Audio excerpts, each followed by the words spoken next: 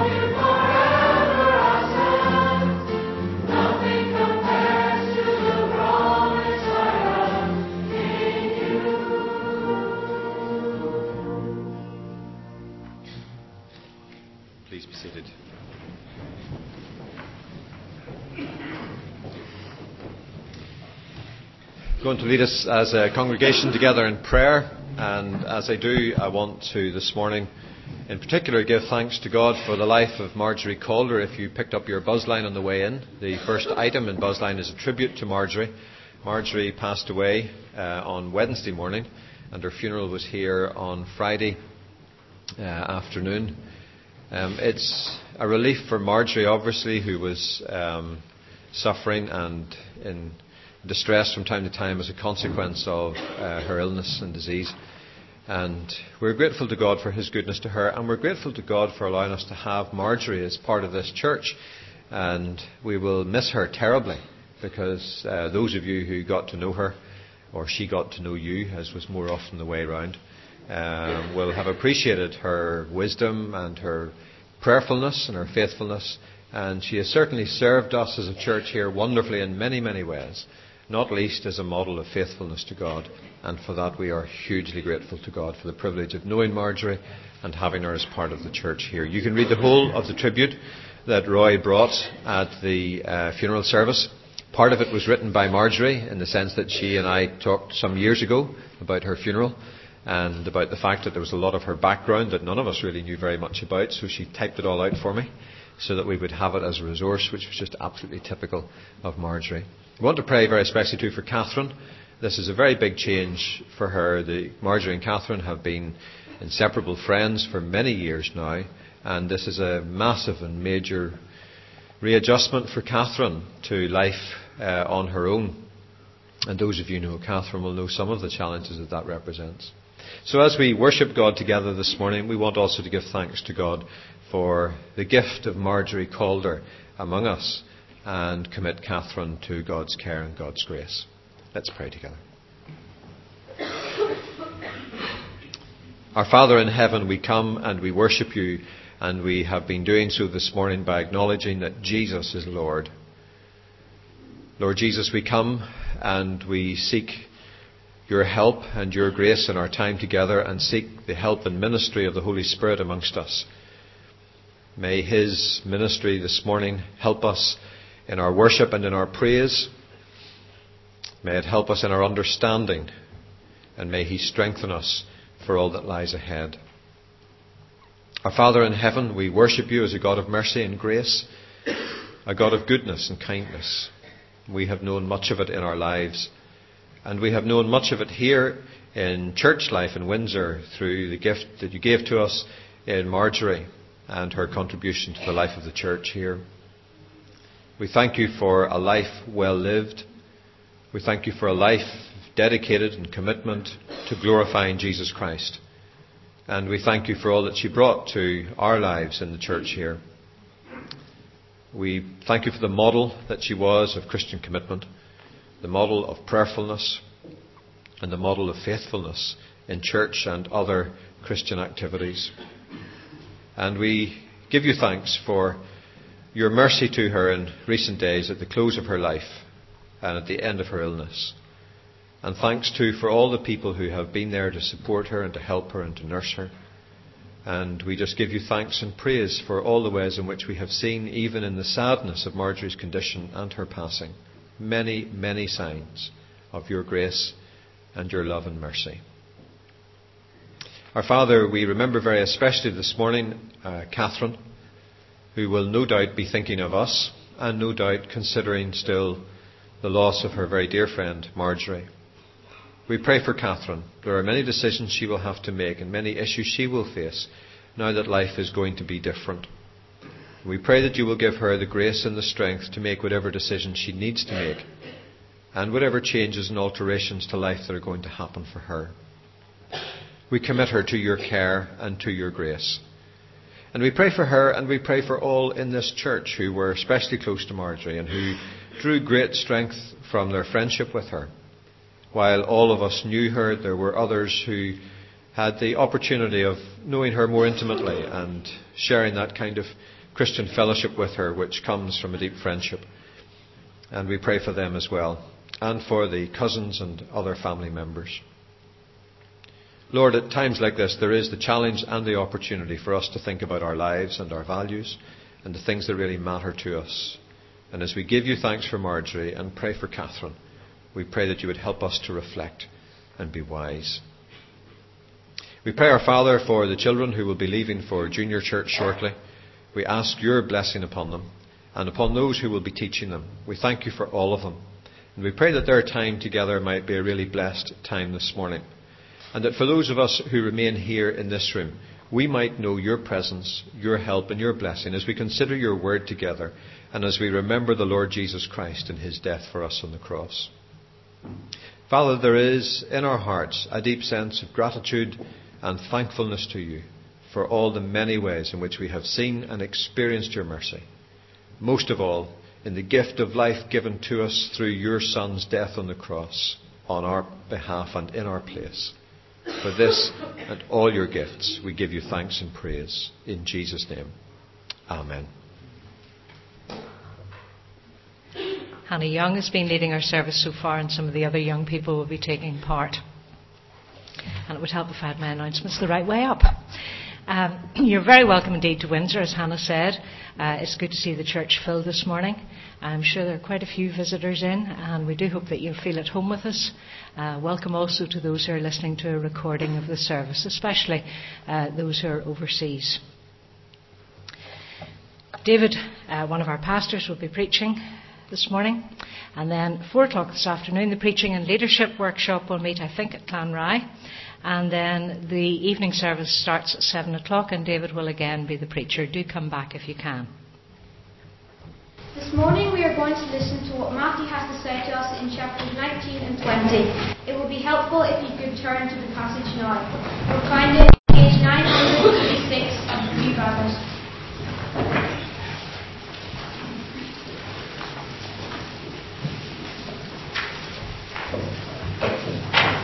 Today, you will have the opportunity to overhear a conversation between Lazarus and his 2 sisters, Mary and Martha. Matthew 19 verse 1 tells us that Jesus and the disciples went to the area east of the Jordan. We have assumed that Lazarus went to meet them. It would not have been very far from Bethany, where Lazarus and his sisters lived. We will listen to their conversation just as Lazarus arrives home. He has gone on ahead of Jesus and the disciples, who are making their way up from Jericho to Bethany on their way to Jerusalem. Of course, we don't know if this conversation ever took place, and we don't know whether you will agree with our interpretation of some of the events. If you don't, blame David, not us.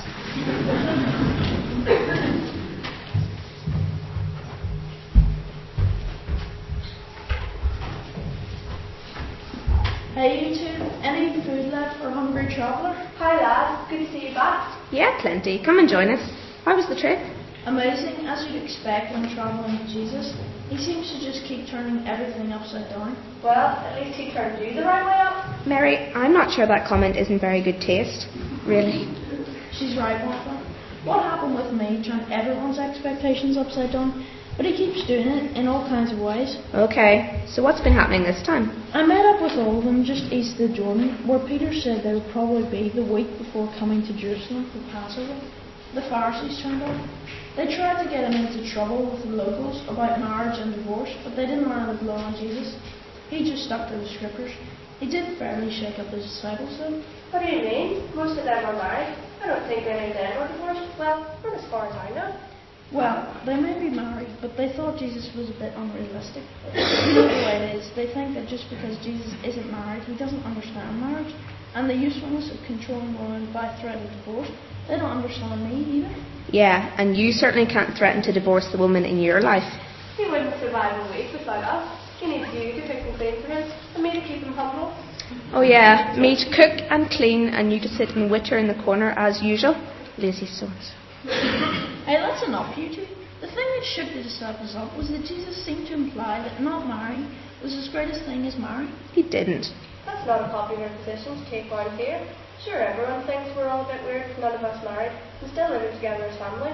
Well, I think I'd probably understand why he feels so at home here with us. It never occurred to me before. When he stays with us, there's none of that silly, when you get in a woman, not wink wink trouble. Fair point. Hadn't thought of that. Well, what exactly did he say? Let us read together what happened in Matthew chapter 19, verses 8 to 12. Jesus replied, Moses permitted you to divorce your wives because your hearts were hard, but it was not this way from the beginning. I tell you that anyone who divorces his wife, except for marital unfaithfulness, and marries another woman, commits adultery.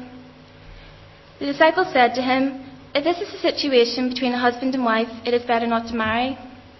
Jesus replied, "Not everyone can accept this word, but only to those to whom it has been given. For some are eunuchs because they were born that way, others were made that way by men, and others have renounced marriage because of the kingdom of heaven. The one who can accept this should accept it." I think it's the way he makes the kingdom of heaven the most important thing. That explains why he keeps turning everything upside down. Yes, he keeps most of the traditions of Moses, but there's something very different. When he talks about the kingdom of heaven, he shows up the difference between being just religious or being passionate about serving God. Exactly. Imagine him actually saying that someone renounced marriage for the kingdom of heaven. I can see why it threw the disciples into confusion. Yeah, but that was only the start. The disciples had a rough time with Jesus over those few days. So the Pharisees kept hounding him. No, they cleared off back to Jerusalem. I reckon they went to plan what they would do with him when he arrives for Passover. They're pretty mad at him with present. No, it was Jesus giving the disciples a hard time. I don't mind confessing that I struggled with some of the things he was saying and doing. Let's read the next section, Matthew chapter 19, verse 13 to 30. Then the little children were brought to Jesus for him to place his hands on them and pray for them. But the disciples rebuked those who brought them. Jesus said, "Let the little children come to me, and do not hinder them, for the kingdom of heaven belongs to such as these." When he had placed his hands on them, he went on from there. Now a man came up to Jesus and asked, "Teacher, what good thing must I do to get eternal life? Why do you ask me about what is good?" Jesus replied, "There is only one who is good. If you want to enter life, obey the commandments." "Which ones?" the man inquired. Jesus replied, "Do not murder, do not commit adultery, do not steal, do not give false testimony, honor your father and mother, and love your neighbor as yourself." "All these I have kept," the young man said. "What do I still lack?" Jesus answered, "If you want to be perfect, go, sell your possessions and give to the poor, and you will have treasure in heaven. Then come, follow me." When the young man heard this, he went away sad, because he had great wealth. Then Jesus said to his disciples, "I tell you the truth, it is hard for a rich man to enter the kingdom of heaven. Again I tell you, it is easier for a camel to go through the eye of a needle than for a rich man to enter the kingdom of God." When the disciples heard this, they were greatly astonished and asked, "Who then can be saved?" Jesus looked at them and said, "With man this is impossible, but with God all things are possible." Peter answered him, "We have left everything to follow you. What then can there be for us?" Jesus said to them, "I tell you the truth, at the renewal of all things, when the Son of Man sits on his glorious throne, you who have followed me will sit on 12 thrones, judging the 12 tribes of Israel. And everyone who has left houses, or brothers, or sisters, or father, or mother, or children, or fields, for my sake will receive 100 times as much, and will inherit eternal life. But many who are first will be last, and many who are last will be first." I'd love to have seen that bit with the children. I bet Peter's nose was very out of joint on that one. Yes, he means well, but he's a bit officious at times. A bit of a shocker, all right. I bet the mums were chuffed. Not half. It got a big discussion going among us as we walked along about who really counts in God's eyes. It was quite something to meet the rich kid and then watch Jesus let him walk away. To have him tell us that it was hard for the rich to enter the kingdom of heaven, we were rightly thrilled. How did Peter take Jesus' comment about the last being first and the first last? Was Jesus taking a dig at him? He does like to be the head of the posse. Well, Jesus told a story to illustrate what he was getting at. It seemed to me that he wasn't having a dig at Peter. He simply seemed to be implying that in the kingdom of heaven, people are accepted on equal terms and inequalities are ironed out by God's mercy. Jesus told the story of a landowner. Follow with me as I read Matthew chapter 20, verse 1 to 16. "For the kingdom of heaven is like a landowner who went out early in the morning to hire men to work in his vineyard. He agreed to pay them a denarius for the day and sent them into his vineyard. About the 3rd hour he went out and saw others standing in the marketplace doing nothing. He told them, 'You also go and work in my vineyard, and I will pay you whatever is right.' So they went. He went out again about the 6th hour and the 9th hour, and did the same thing. About the 11th hour he went out, and still found others standing around. He asked them, "Why have you been standing out here all day long doing nothing?" "Because no one has hired us," they answered. He said to them, "You also go and work in my vineyard." When the evening came, the landowner of the vineyard said to his foreman, "Call the workers and pay them their wages, beginning with the last ones hired and going on to the first." The workers who were hired about the 11th hour came, and each received a denarius. So when those who came who were hired first, they expected to receive more, but each of them also received a denarius. When they received this, they began to grumble against the landowner. "These men who were hired last worked only 1 hour," they said, "and you have made them equal to us and have borne the work of the heat of the day." But he answered one of them, "Friend, I am not being unfair to you. Don't you agree to work for a denarius? Take your pay and go. I want to give the man who's hired the last the same as you. Don't I have the right to do with what I want with my own money? Or are you envious because I am generous? So the last will be first, and the first will be last."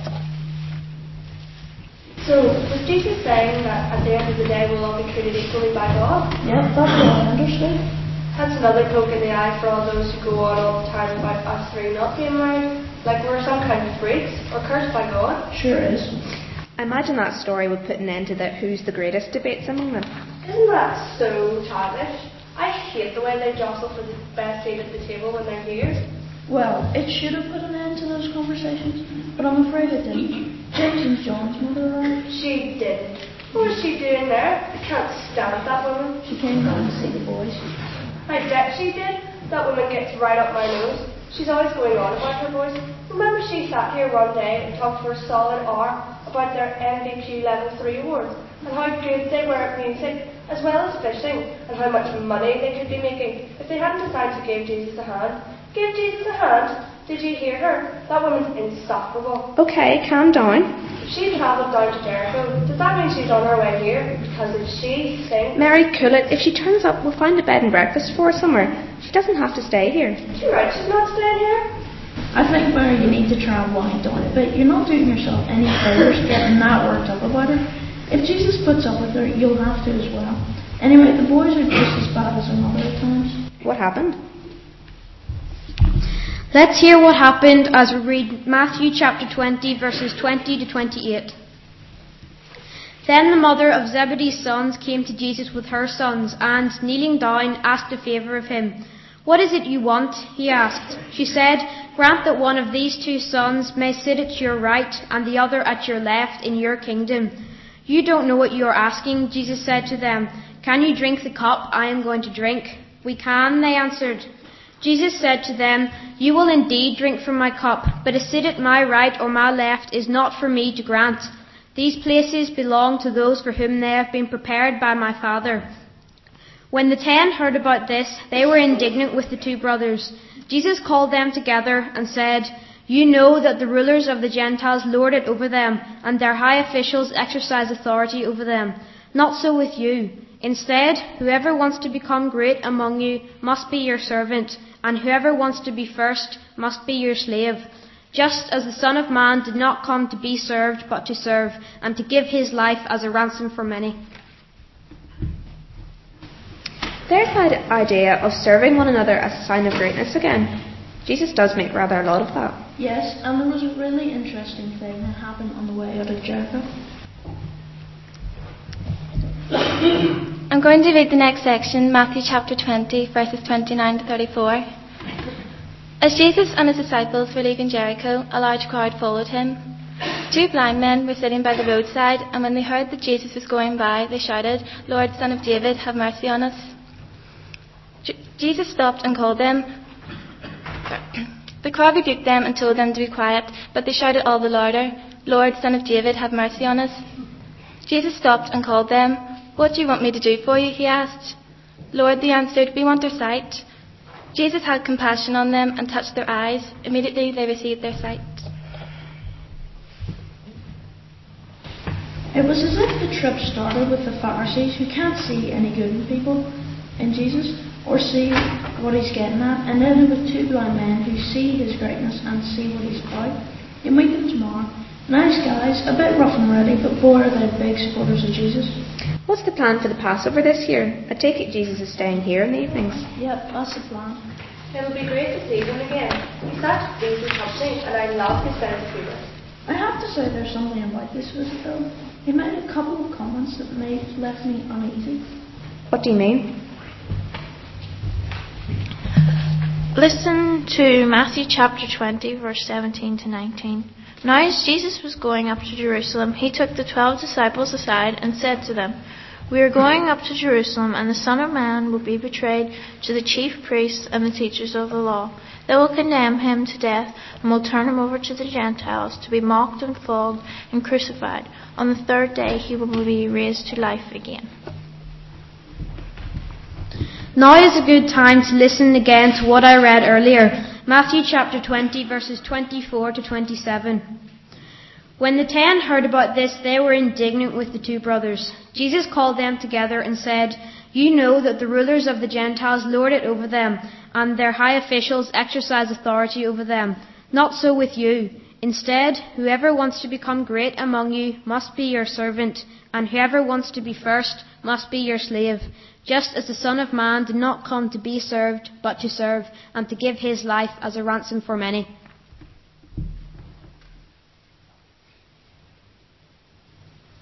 You don't think he's serious about being put to death, do you?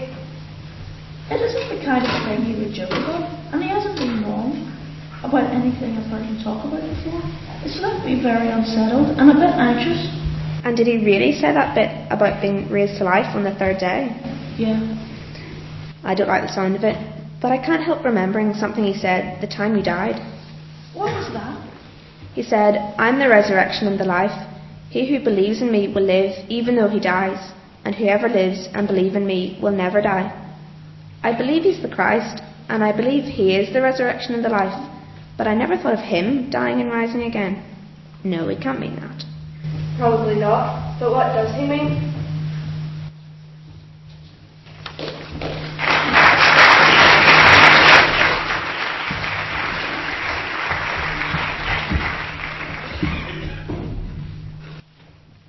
Young people have helped us in a number of ways this morning. There are three things that I want to say very briefly arising from the way in which they've presented to us Matthew 19 and 20. The first thing is they've helped us understand how this distinct section of Matthew's Gospel hangs together. The blindness of the Pharisees at the beginning of the travel narrative is contrasted with the sight of the blind men as they make their way from Jericho to Jerusalem. The challenge, therefore, is, do we see what Matthew is getting at? The Pharisees could not see who Jesus was. The blind men could. Do we see Jesus as the Son of David?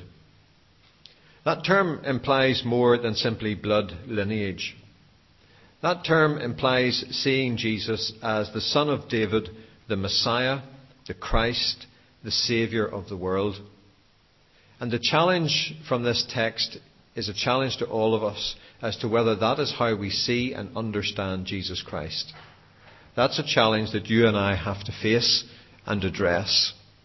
That's why we need to become Christians, because Jesus is the Son of God, the Saviour of the world.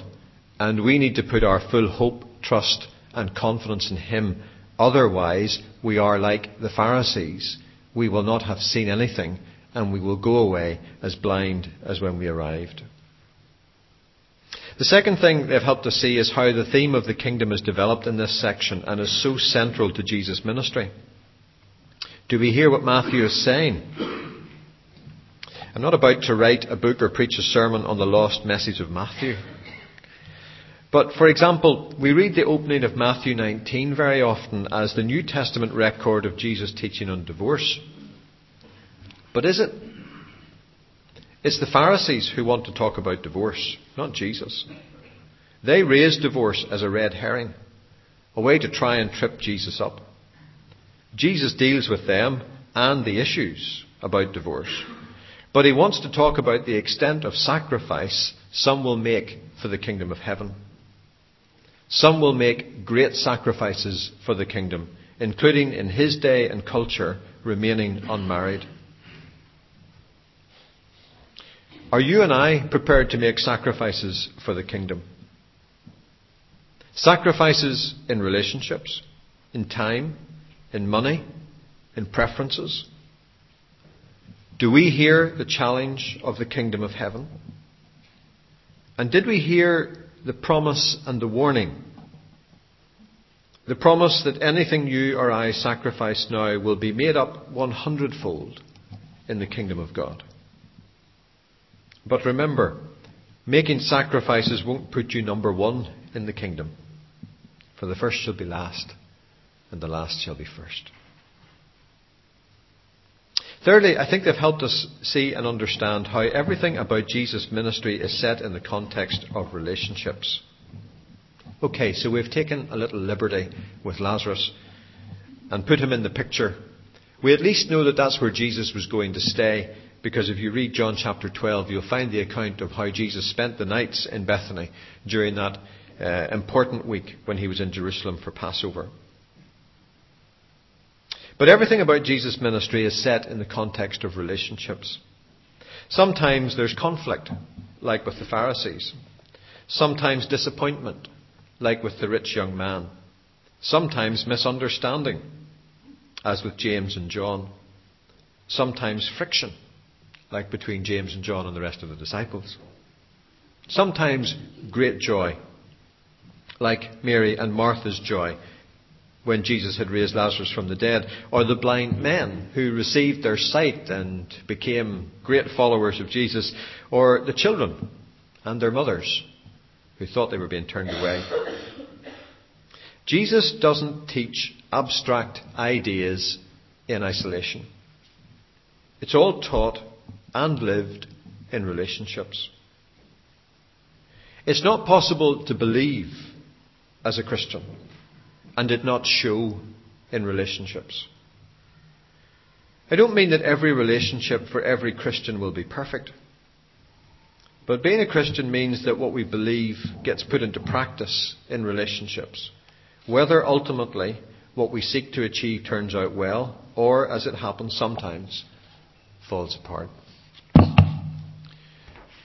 The way the young people have helped us think about Matthew 19 and 20 this morning does, I think, challenge us about what we see, about what we hear, and about how we choose to live. My thanks to them.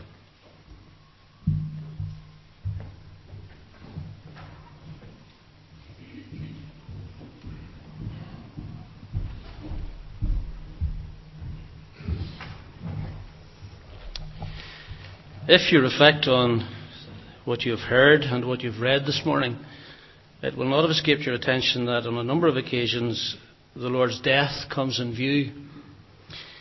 And in chapter 20 at verse 26, it says this: "Whoever wants to become great among you must be your servant, and whoever wants to be first must be your slave. Just as the Son of Man did not come to be served, but to serve, and to give his life as a ransom for many." And that's where we want to focus our thinking for the next few moments as we come to the Lord's table.